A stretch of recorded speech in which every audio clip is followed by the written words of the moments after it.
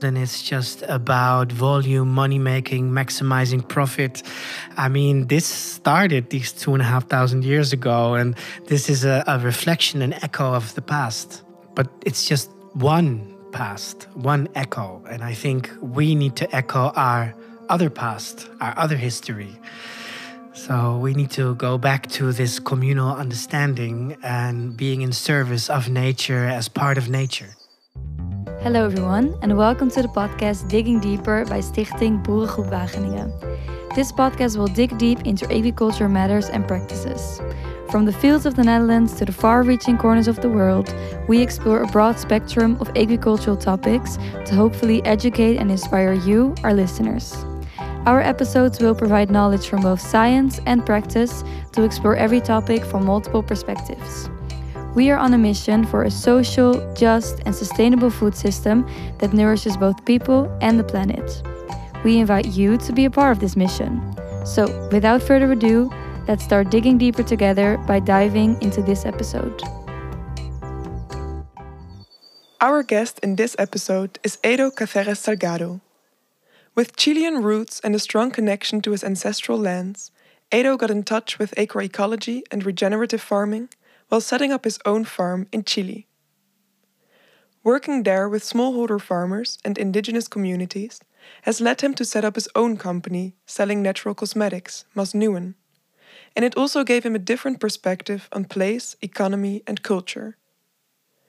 In this episode, we talk about our roots, our connection to the land that we live on and to the people around us, about bioregions, and about creating thriving local economies. My name is Matti, and I'm the host of today's podcast. I'm sitting here together with Edo. Welcome, Edo. How are you? I'm doing fine. Nice. Thank you for having me. Thank you for inviting us into your house. We have a beautiful view already on your garden in the back. Can you tell a little bit about yourself, about the work that you do and how you got into that work? Let me see. I was born in the northern part of the Netherlands, in a very rural area in a small village called Koedijk. So my connection with agriculture has always been there. So my parents originally come from Chile. They were political refugees. They arrived here in the 70s, so I was born here. But I always had a very strong root with my, with my ancestral lands in Chile. And then about 14 years ago, I moved from the Netherlands to Chile to start a farm.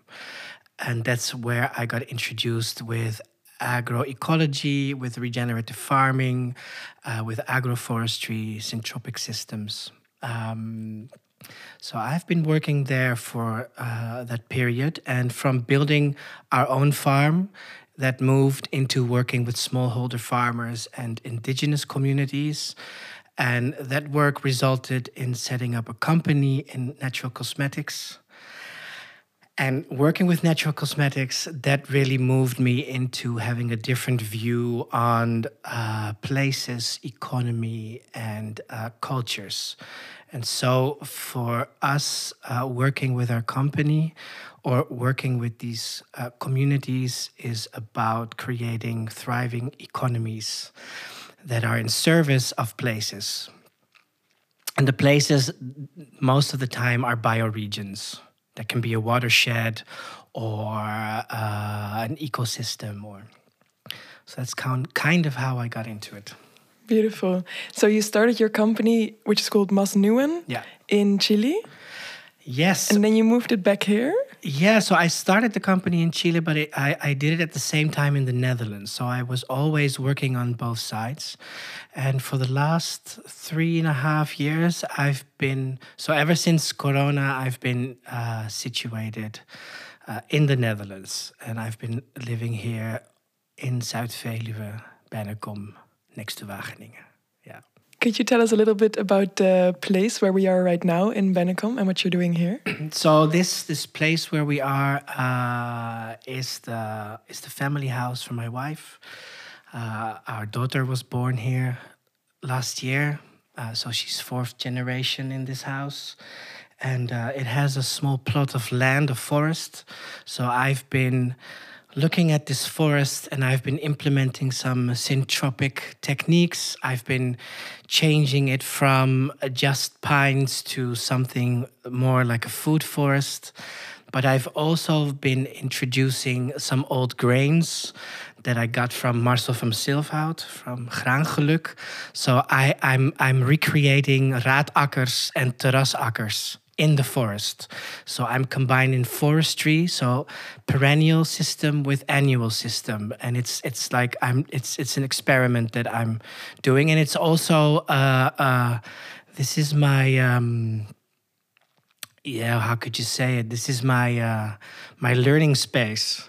So while I'm doing the forest, I'm learning about the history of this area and where this house is built upon, and how this area was created, co-created by nature and by humans for at least 10,000 years. So I've been learning a lot here. Yeah. And you already mentioned the concept of a bioregion. Yeah. You're also working with the South Veluwe watershed, which is a bioregion. Yeah. And if I understood correctly, I think Masnewen is also a part of this bioregion, amongst other initiatives, projects that are situated in the same watershed. Sure. What are you doing with South Veluwe watershed, and what does it exactly entail? So everybody who lives here in the South Veluwe watershed is part of the South Veluwe watershed, humans and non-humans. So this area, this watershed, is formed after the last glacial period, about 11,500 years ago, and so we have two glacial hills, the Veluwe and the Utrechtse Heuvelrug, and it goes into a point all the way to the south, and it ends at the Rhine. It starts somewhere at the Goudsberg. I mean, it's much bigger, but our watershed specifically from I think it's called Goudsberg and Lunteren all the way to the Rhine, all the water flows down to the Rhine. So everybody who lives in that watershed is part of our watershed. But we have lost this idea, this notion on how we relate to the areas where we live. So, and yes, Masnewen is also part of this watershed because we have a store in Wageningen. And also because we have a foundation that is working on biocultural restoration by connecting places with economies and cultures. So what we see in this watershed is that we want to bring back this notion that we are interconnected, interdependent with the place where we live. So we depend on all the water that is being captured in this watershed, and that really sets the stage on how we do things with each other, how we do our agriculture, where we drink our water, how our roads are made, where our houses are built. All these things, they all are interrelated. And also how we relate to each other. So it's a confined space that we're looking at. It's also something that outside of the Netherlands is much more known. So when you work in South America, then the notion of a bioregion is much more pronounced because you can actually see the water catchment. You can see where the hills are, and you can see where the mountains are, and you can really hear and see the river much more pronounced. So people have a better idea of what a bioregion means. And here in the Netherlands, because we're all being taught that it's completely flat, we don't see that. But actually, we do have watersheds and we do have bioregions. We just need to remember it. Yeah. So how would you exactly define a bioregion? Is it mostly formed by the watershed and where the boundaries of this watershed are? I mean, it can be. It can also be a wetland system, for instance. So I work in South America with an indigenous community, and they live in a very big wetland system between the sea and a mountainous area. And there it's not necessarily a watershed, but a wetland system. So it also differs from areas. So a bioregion most of the time is an ecological boundary. And in our case, the boundaries are the rivers and the glacial hills. Yeah. I see. What are examples of kind of projects that are happening in this bioregion, the South Veluwe watershed? So our watershed in the Netherlands is very special because it's the only glacial formation that we have in the Netherlands. So it's unique. But another thing that's also unique is that on these hills, some of the first agriculture started also in the Netherlands. So you have some in Drenthe, you have some in the south of the Netherlands, and you have it here where you see the raadakkers, where there were lots of bosstuinders also. So people that did perennial work and also later on combined it with annuals. So there's a very long history here in this area of proto-agriculture and agriculture. And also because of the glacial formation, we have lots of different soil types. So later on, also the Wageningen University arrived here. But that was much later. The culture of doing agriculture in this area is very old, is millennial, ancestral. Yeah. So that makes it unique from a history perspective, from a more, how would you say it, a more modern perspective. This is in this area. You have Streekwaar. I also work for Streekwaar, which is an agroecological producers union. And actually, this project started out of Streekwaar because I was working with them and I'm working with them on building a logistics system. And when we started making that, I started to look at this area like I do in South America. I was like, so what is the bioregion? What is the area of logistics that we need to do? And then we mapped where all the producers of Streekwaar are. And they're exactly on those glacial hills. And what was very interesting is that if you look at the mapping of the Streekwaar producers, and if you put it next to the mapping of where the raadakkers are or where agriculture started, it's almost a mirror. So that was very interesting to understand. And when we saw that, we thought, okay, so actually we need to talk about our bioregion because we have a collective culture here. And what's very interesting is that if you look at the Netherlands, there's lots of area development going on, but there aren't many places like this area where there are so many people working on ecology, agroecology, farming, and not just in this area itself, but also people that live here. They do this work in other places. So it's a small area, about 10,000 hectares, with a very high concentration of very knowledgeable people when it comes to maybe implementing future systems that have been doing this also for almost 3 decades in some cases. Some of the first CSAs were here. So if you start looking at the richness of knowledge in this specific area, then it's pretty impressive. But one of the things that we saw is that people that work farming tend to just stay in the area, in the silo of people that do farming. People that work biology, they just tend to stay in their own silo and they just connect with people that do biology. And so our idea was, if we start looking at this watershed and if we want to create this living culture of people that are doing economy, that are creating a culture in service of this place, then first of all, they should connect with each other. And that also goes for the people in institutional or in the institutional systems. So people from university should connect with farmers, farmers should connect with artists, artists should connect with biologists, and so on. So we thought if we start doing assemblies where we invite all these people to talk about common topics, then they will find out that there's lots of commonalities happening here and that there is lots of potential for cultural weaving. And these assemblies that you're talking about, they are already happening and have been happening? Yeah. Since when has this started? So last year,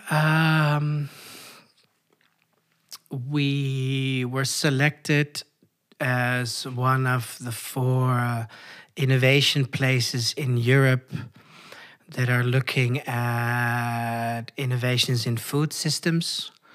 But we took it as we took a more territorial approach. And yes, we want to talk about innovative food systems and food sovereignty, but in a bioregional context with our own culture, our own history, our own ways of doing, our own producers, and also creating our own vision and working on our own future. So we did our first assembly in September in the Ommuurde Tuin from Esther Kuijlen. Last September. Okay, yeah. We had more than 70 people from het waterschap to the university, from the province, from the municipalities, farmers, artists. The youngest person was 7 weeks old, which was my daughter, and the oldest person was 70-something. So we had also a very broad age range. We had men, women, people with a migratory background, because also this area in that sense is very special. If when you look how people are already very caring to each other and very welcoming. This is one of the qualities that we have here in the area of Wageningen, Bennekom, Ede, is that it's... So you have the faith-based communities from the Bible Belt, but you also have lots of people with a migratory background from the AZC's. And then you have very political engaged students. So all of this together creates a lot of potential for some very nice visioning and dreaming together, yeah. And this assembly is one example of bringing people together and creating opportunities for exchange. Do you want to organize more of these assemblies? And maybe also what are other ways in which you're trying to create this network and more of this social exchange also? So the first one was in September. The last one we did, the second one we did was 2 weeks ago in Lunteren at the Grote Fort from Remeker. And this time we had about 60 people and much more younger people and people that are doing projects like Drinkable Rivers Wageningen. But we also had people from Renkumsbeekdal and Gletsjerparadijs. And also from the Waterschap. And what was really nice is that during that whole assembly, that whole meeting where last time we had a deep dive into our collective history. We went 400,000 years back in this area, and we went all the way to the now, and from there into the future. We had a theater performance by the Waterlanders that was speaking. They were speaking the voice of the watershed, who was female, by the way, and speaks from the water element. It was really nice is that all these people, they really embodied what it means to live here. And what was great, at the end of the day, everybody started to connect, like people that you didn't expect.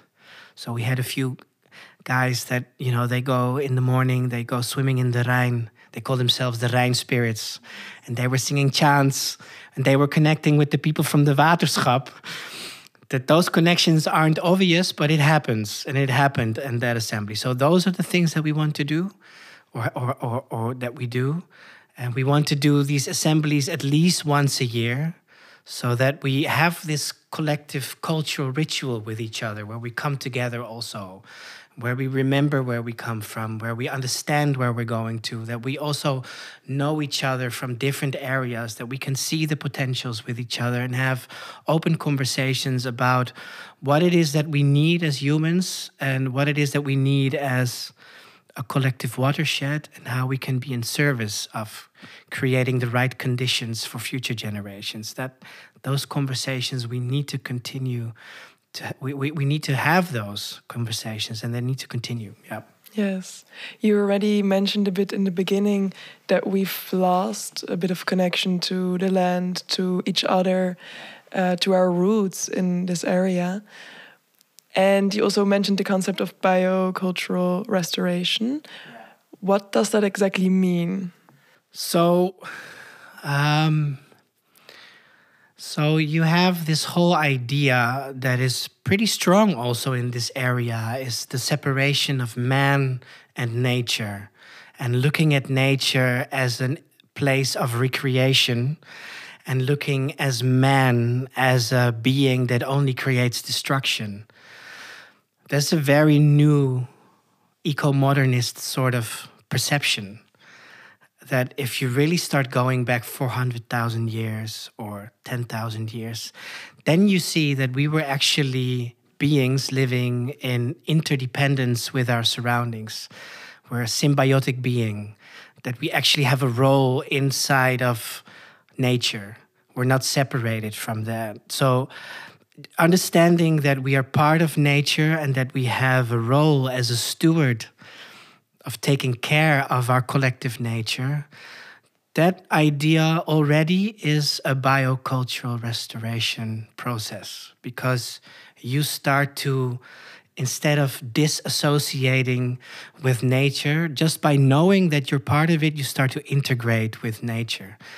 Now, that's an internal work that we could do. And those things also happen in these assemblies, is that people start to feel that they are part of nature because they start to understand that they have a role in nature. Now, there is also a physical way that you can do that, is that you start working with nature. One of the ways of doing that is to become a farmer, to live with the seasons and understand that, you know, that that there are cycles and that you're part of the cycle. And once you start doing that, you already start to resonate with the rhythm of nature and you start to become nature. But we can also take it a step further, is that if everything we do is in service of nature, not just working agriculture, but how we walk, how we work, what we do with our energies, so our economic energies, where do we invest our time, our money in? Maybe the work that we do can be in service of nature. Maybe the conversations we have can be in service of nature. Maybe we can teach our children that they should be in service of nature. That all of that is part of biocultural restoration. So it's taking it a few steps further. And I think that farmers have that innate capacity to understand that they are part of nature because they work the cycles. But I think that an artist also has that capacity to understand that they are part of nature. So my vision would be that all our companies, all our endeavors are in service of nature. So that our culture, that we create a culture that is in service of nature. Or our place. So our place is our nature. So and in our case, our place, our nature is our watershed.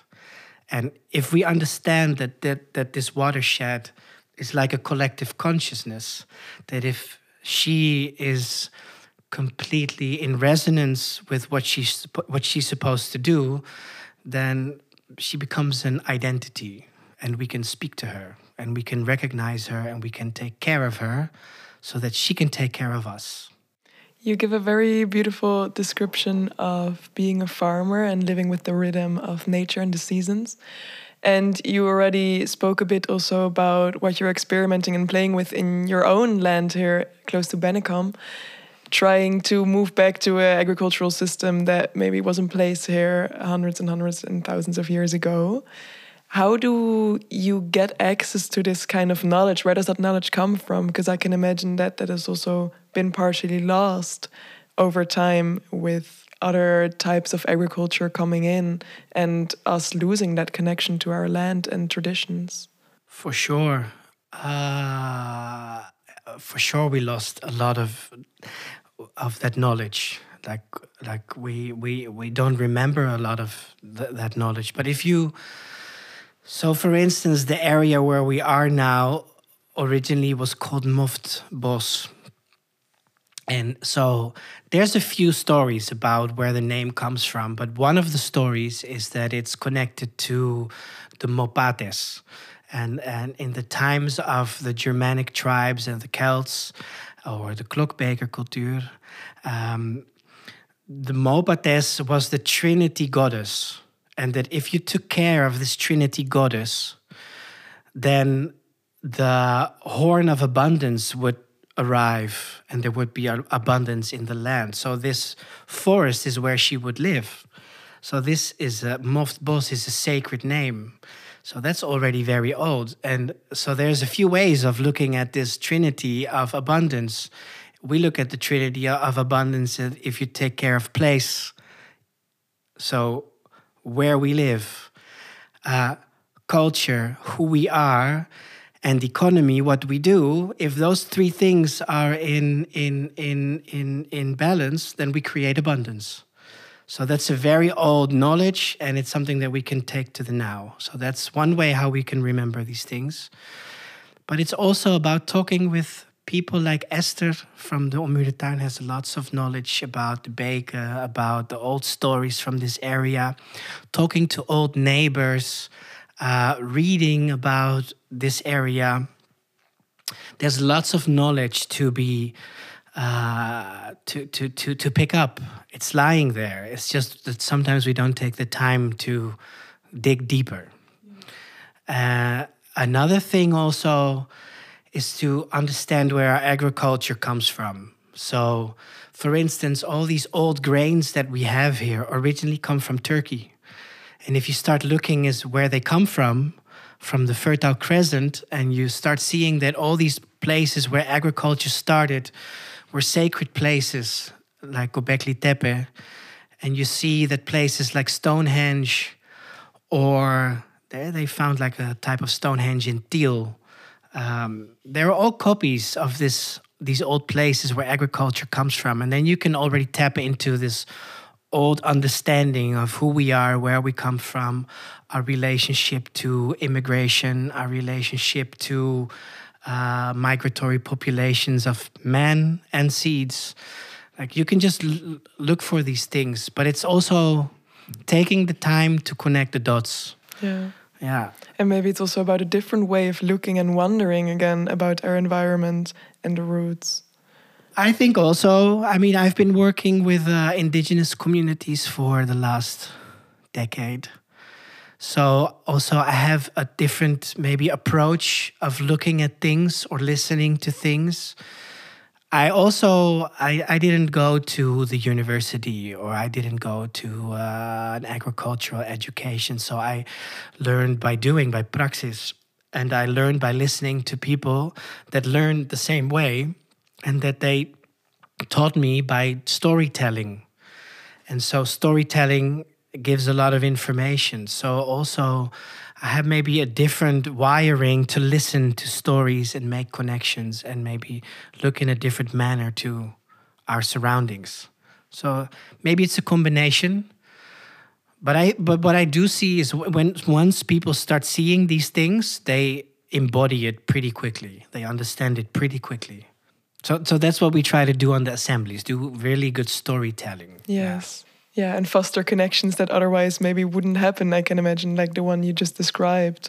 Yeah, and do storytelling on a human level. So sit with each other in a circle, look at each other in our eyes, maybe have one-on-ones. Like all these things are very important to have this knowledge exchange on a human level, because those are the things.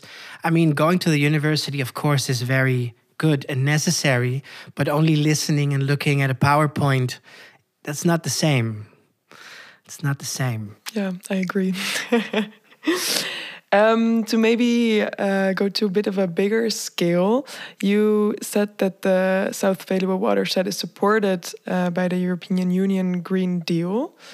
How did that start? Because it sounds like quite an interesting combination also of a bottom-up approach and a top-down approach to somehow support and finance that. How does that work, and how did that start? So I just told a little bit about these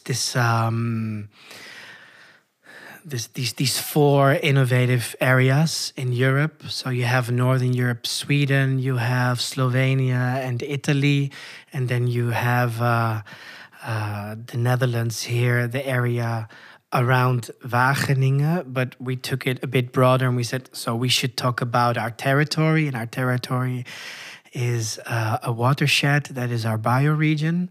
And so that came from this approach from the European Union to have a look and to see where there is food innovation. And so we thought, well, we have streekwaar in this area, and 40 agroecological producers is pretty innovative if you compare to the rest of the Netherlands or maybe even to the rest of Europe. So that was sort of the starting point. And this mapping of where all these producers were, where they have their lands and where they are producing, and mirroring that with the raadakkers, this is how we understood, okay, we have to take it broader. And so we were part of it's called the Shared Green Deal from the European Union, and so we got funding to do these assemblies to talk about in essence our food systems. But we thought, no, we should talk about our culture, because everything else comes from there. Our food systems, our education systems. We need our education systems to have a good food system. So we took culture as a more overarching topic. And then we said, well, it's about our area, so it has to be about our place, our territory. It should be about bioculture. So that's kind of how we started. And when did that happen? That happened last year, and then the first assembly was the one in September. Yeah. Would you say that you feel rooted here? So strangely enough, we left the Netherlands about 13 years ago because we didn't have the idea that what we wanted to do was possible here in the Netherlands. Also because in that time I was trying to speak with people about regeneration, or also about bioregions and territory, and also speaking to some farmers that were doing maybe more innovative farming. They still didn't understand that topic. It wasn't really landed here in the Netherlands. It was more about individual projects, not about collective territorial projects, or not even projects, just movements.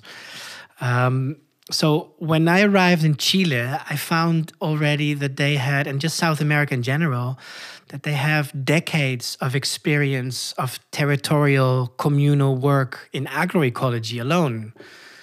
And systems from 1 hectare to 2,500 hectares, or full ecosystems with communities involved. And so when I got there, I was like, wow, this is where I want to learn, because they have the experience. Then during Corona, when we came back to the Netherlands, out of necessity, we came back and we just started to root more here. And finally, we ended up here in this area. I got connected to the agroecology network and started meeting people here in this area. And then I thought, wow, it's happening here now. I want to be part of this. And then each day I feel that I'm becoming more rooted here, and actually I don't want to leave this place. I see that there is so much groundwork that has been done, but there's so much still that can be done, that I see that I have a role to play and the responsibility to take here also, especially now that my children are born here, that they're going to school here. Like I feel like I'm rooting deeper and deeper each time, yeah.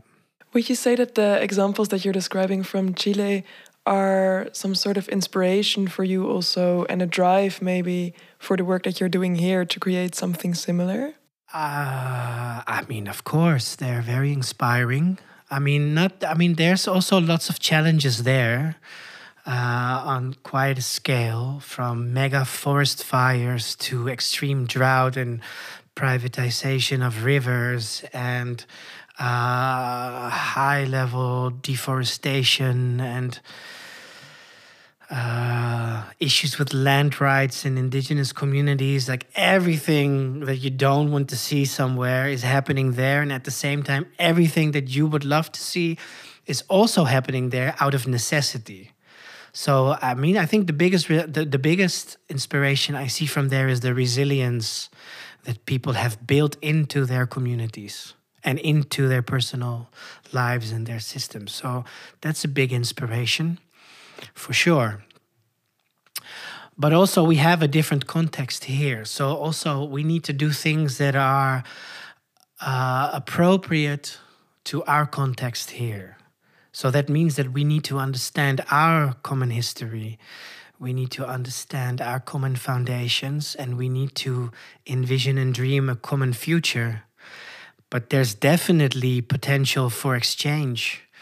There should be. I mean, there's a lot that we can learn from South America, or the global South for that matter.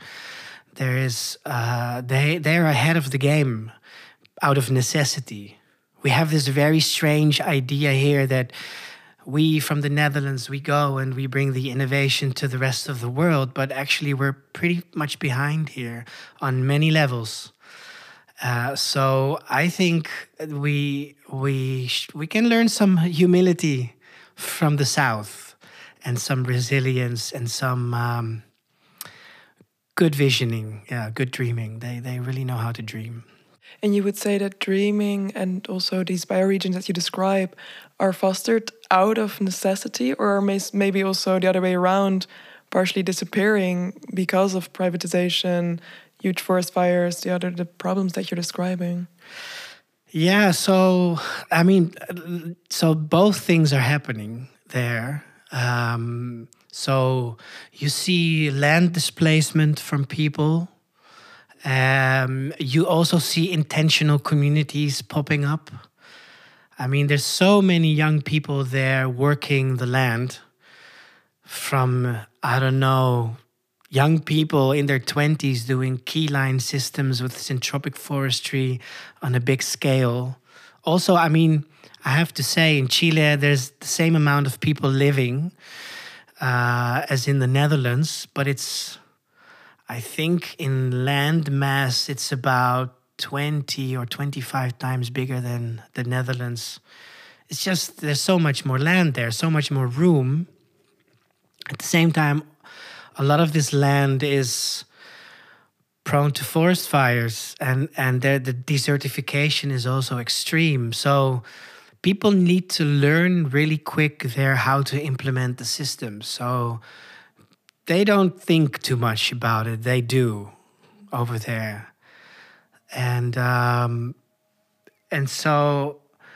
so yeah, you see people that are being displaced, but you also see people that are implementing on a big scale, out of necessity, because of these forest fires, this land displacement.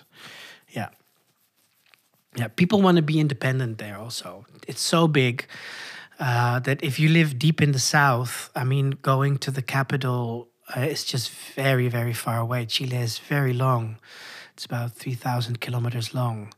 So it's very difficult. So you need to also be very independent. People are very used to creating their own electricity, making their own water wells, producing their own food, doing their own homesteading, like preparing for the whole year, building their own houses. And they're young. People doing all of this, what I'm saying, they're sometimes like in their 20s doing this. So we can learn that from them, yeah. For sure. I can imagine it's also quite a contrast to spend quite a lot of your time over there in Chile and quite a lot of your time here in the Netherlands. I mean, I'm most of the time in the Netherlands now. I mean, I used to be most of the time in Chile, but I'm here in the Netherlands, in the Zuid-Veluwe watershed. This is my home now, yeah. What would you say drives you in the work that you're doing here in the watershed? So I think my drive is that what I'm seeing, because I've been looking at the Netherlands also my whole life, and I've been seeing issues that I see happening in Chile. I see them slowly coming to the Netherlands.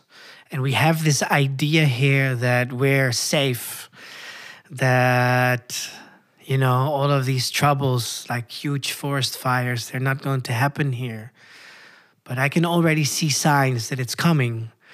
So my drive is, because my children were born here and we live here, I think one of the drives that I have is that I want to see my children become very resilient. So I love to see a culture that is focused on future generations that are not only resilient, but are taking care of their surroundings. I think that's what we need. And I think that's what we've lost here. So one of the drives is to make a more resilient community. Yeah. And you say it's one of the things we've lost here. Are there any other examples of movements like we are seeing here in this watershed that are happening in different places in the Netherlands or maybe in Europe where we've also lost this connection? So I think in other places in Europe, there's more of a notion of territorial and communal work. Like in Italy, you have the biodistrettos. They're very known, so they work already on this territorial level. I think the Netherlands especially is a very individualistic, very competitive, looking at scarcity kind of culture. And when you are competitive and your idea is that we're living in a world of scarcity, then you start to become very extractive because there isn't enough. And so these territorial communities that are about communal living, they're all focused on abundance. So I think that's what we lost here in the Netherlands. I think in other parts, it's still there. If you look at maybe more southern countries, in many cases, it's still there or it's coming back.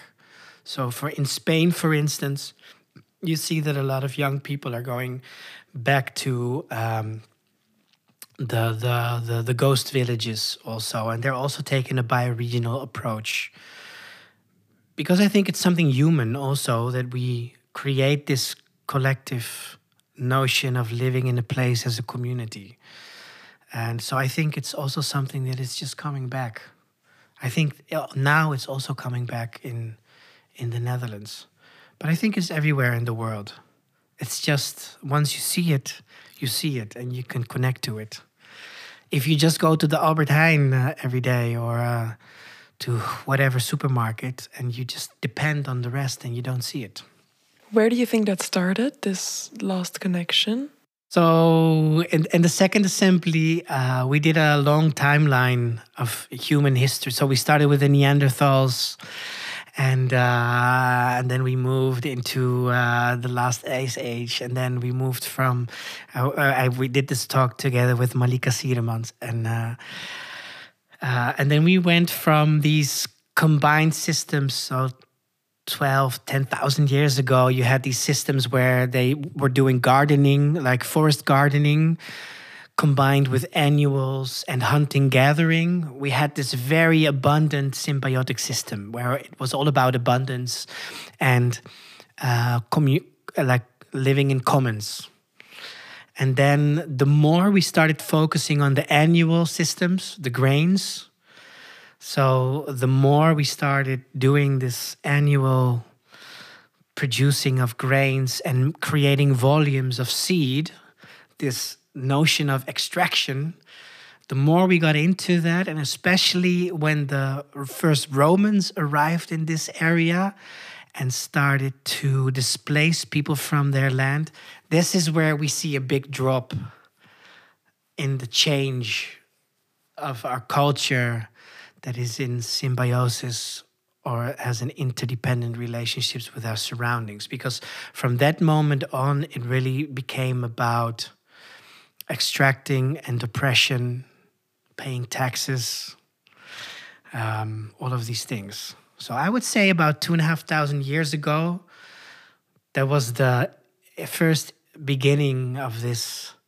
patriarchy of being oppressed, being displaced. And then if you move on to 500 something years ago, when the first colonization happened of South America, it became worse, and from there we went into neoliberalism, and it became even more terrible. So it was a sliding scale going down 2,500 years ago, and it just became more and more. Would you say that big agricultural companies nowadays are maybe taking that same position of using a lot of the land with similar principles that they're working with, and thereby not leaving so much space anymore for other sorts of farmers that are having a very different relationship to the land. 100%. I mean, they're 100% extractivistic, and they're in many cases very colonial. They go to these places in the southern hemisphere. They do land displacement, and they start to push chemicals, fertilizers. They push the people out. They push the culture out, and it's just about volume, money making, maximizing profit. I mean, this started these 2,500 years ago, and this is a reflection, an echo of the past.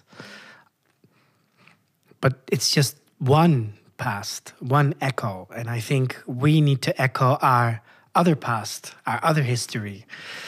So we need to go back to this communal understanding and being in service of nature as part of nature. I think these modern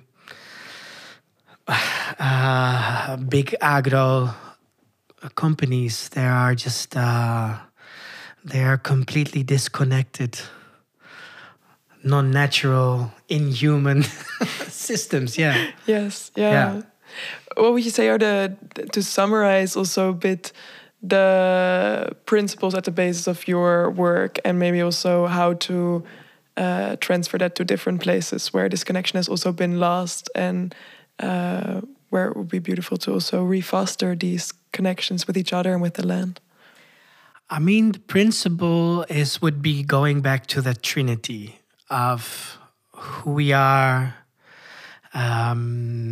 or where we are, who we are, and what we do.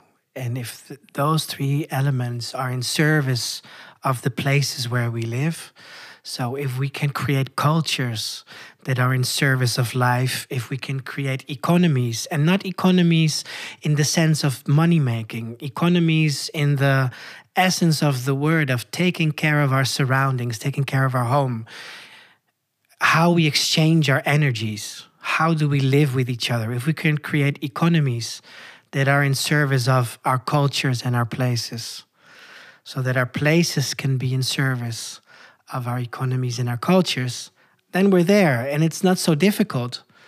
It's not so difficult to understand that we need to be living in service of life as part of life. But it means that we need to maybe radically change the way that we're doing things. So that also means that maybe we need to let go of some of the ways that we buy our groceries, or how we buy our clothing. And it's not that utopian. It's going to be a necessity. In a world that we're living now, where things are becoming more critical each time, we need to fundamentally change our cultures. Cultures in plural also.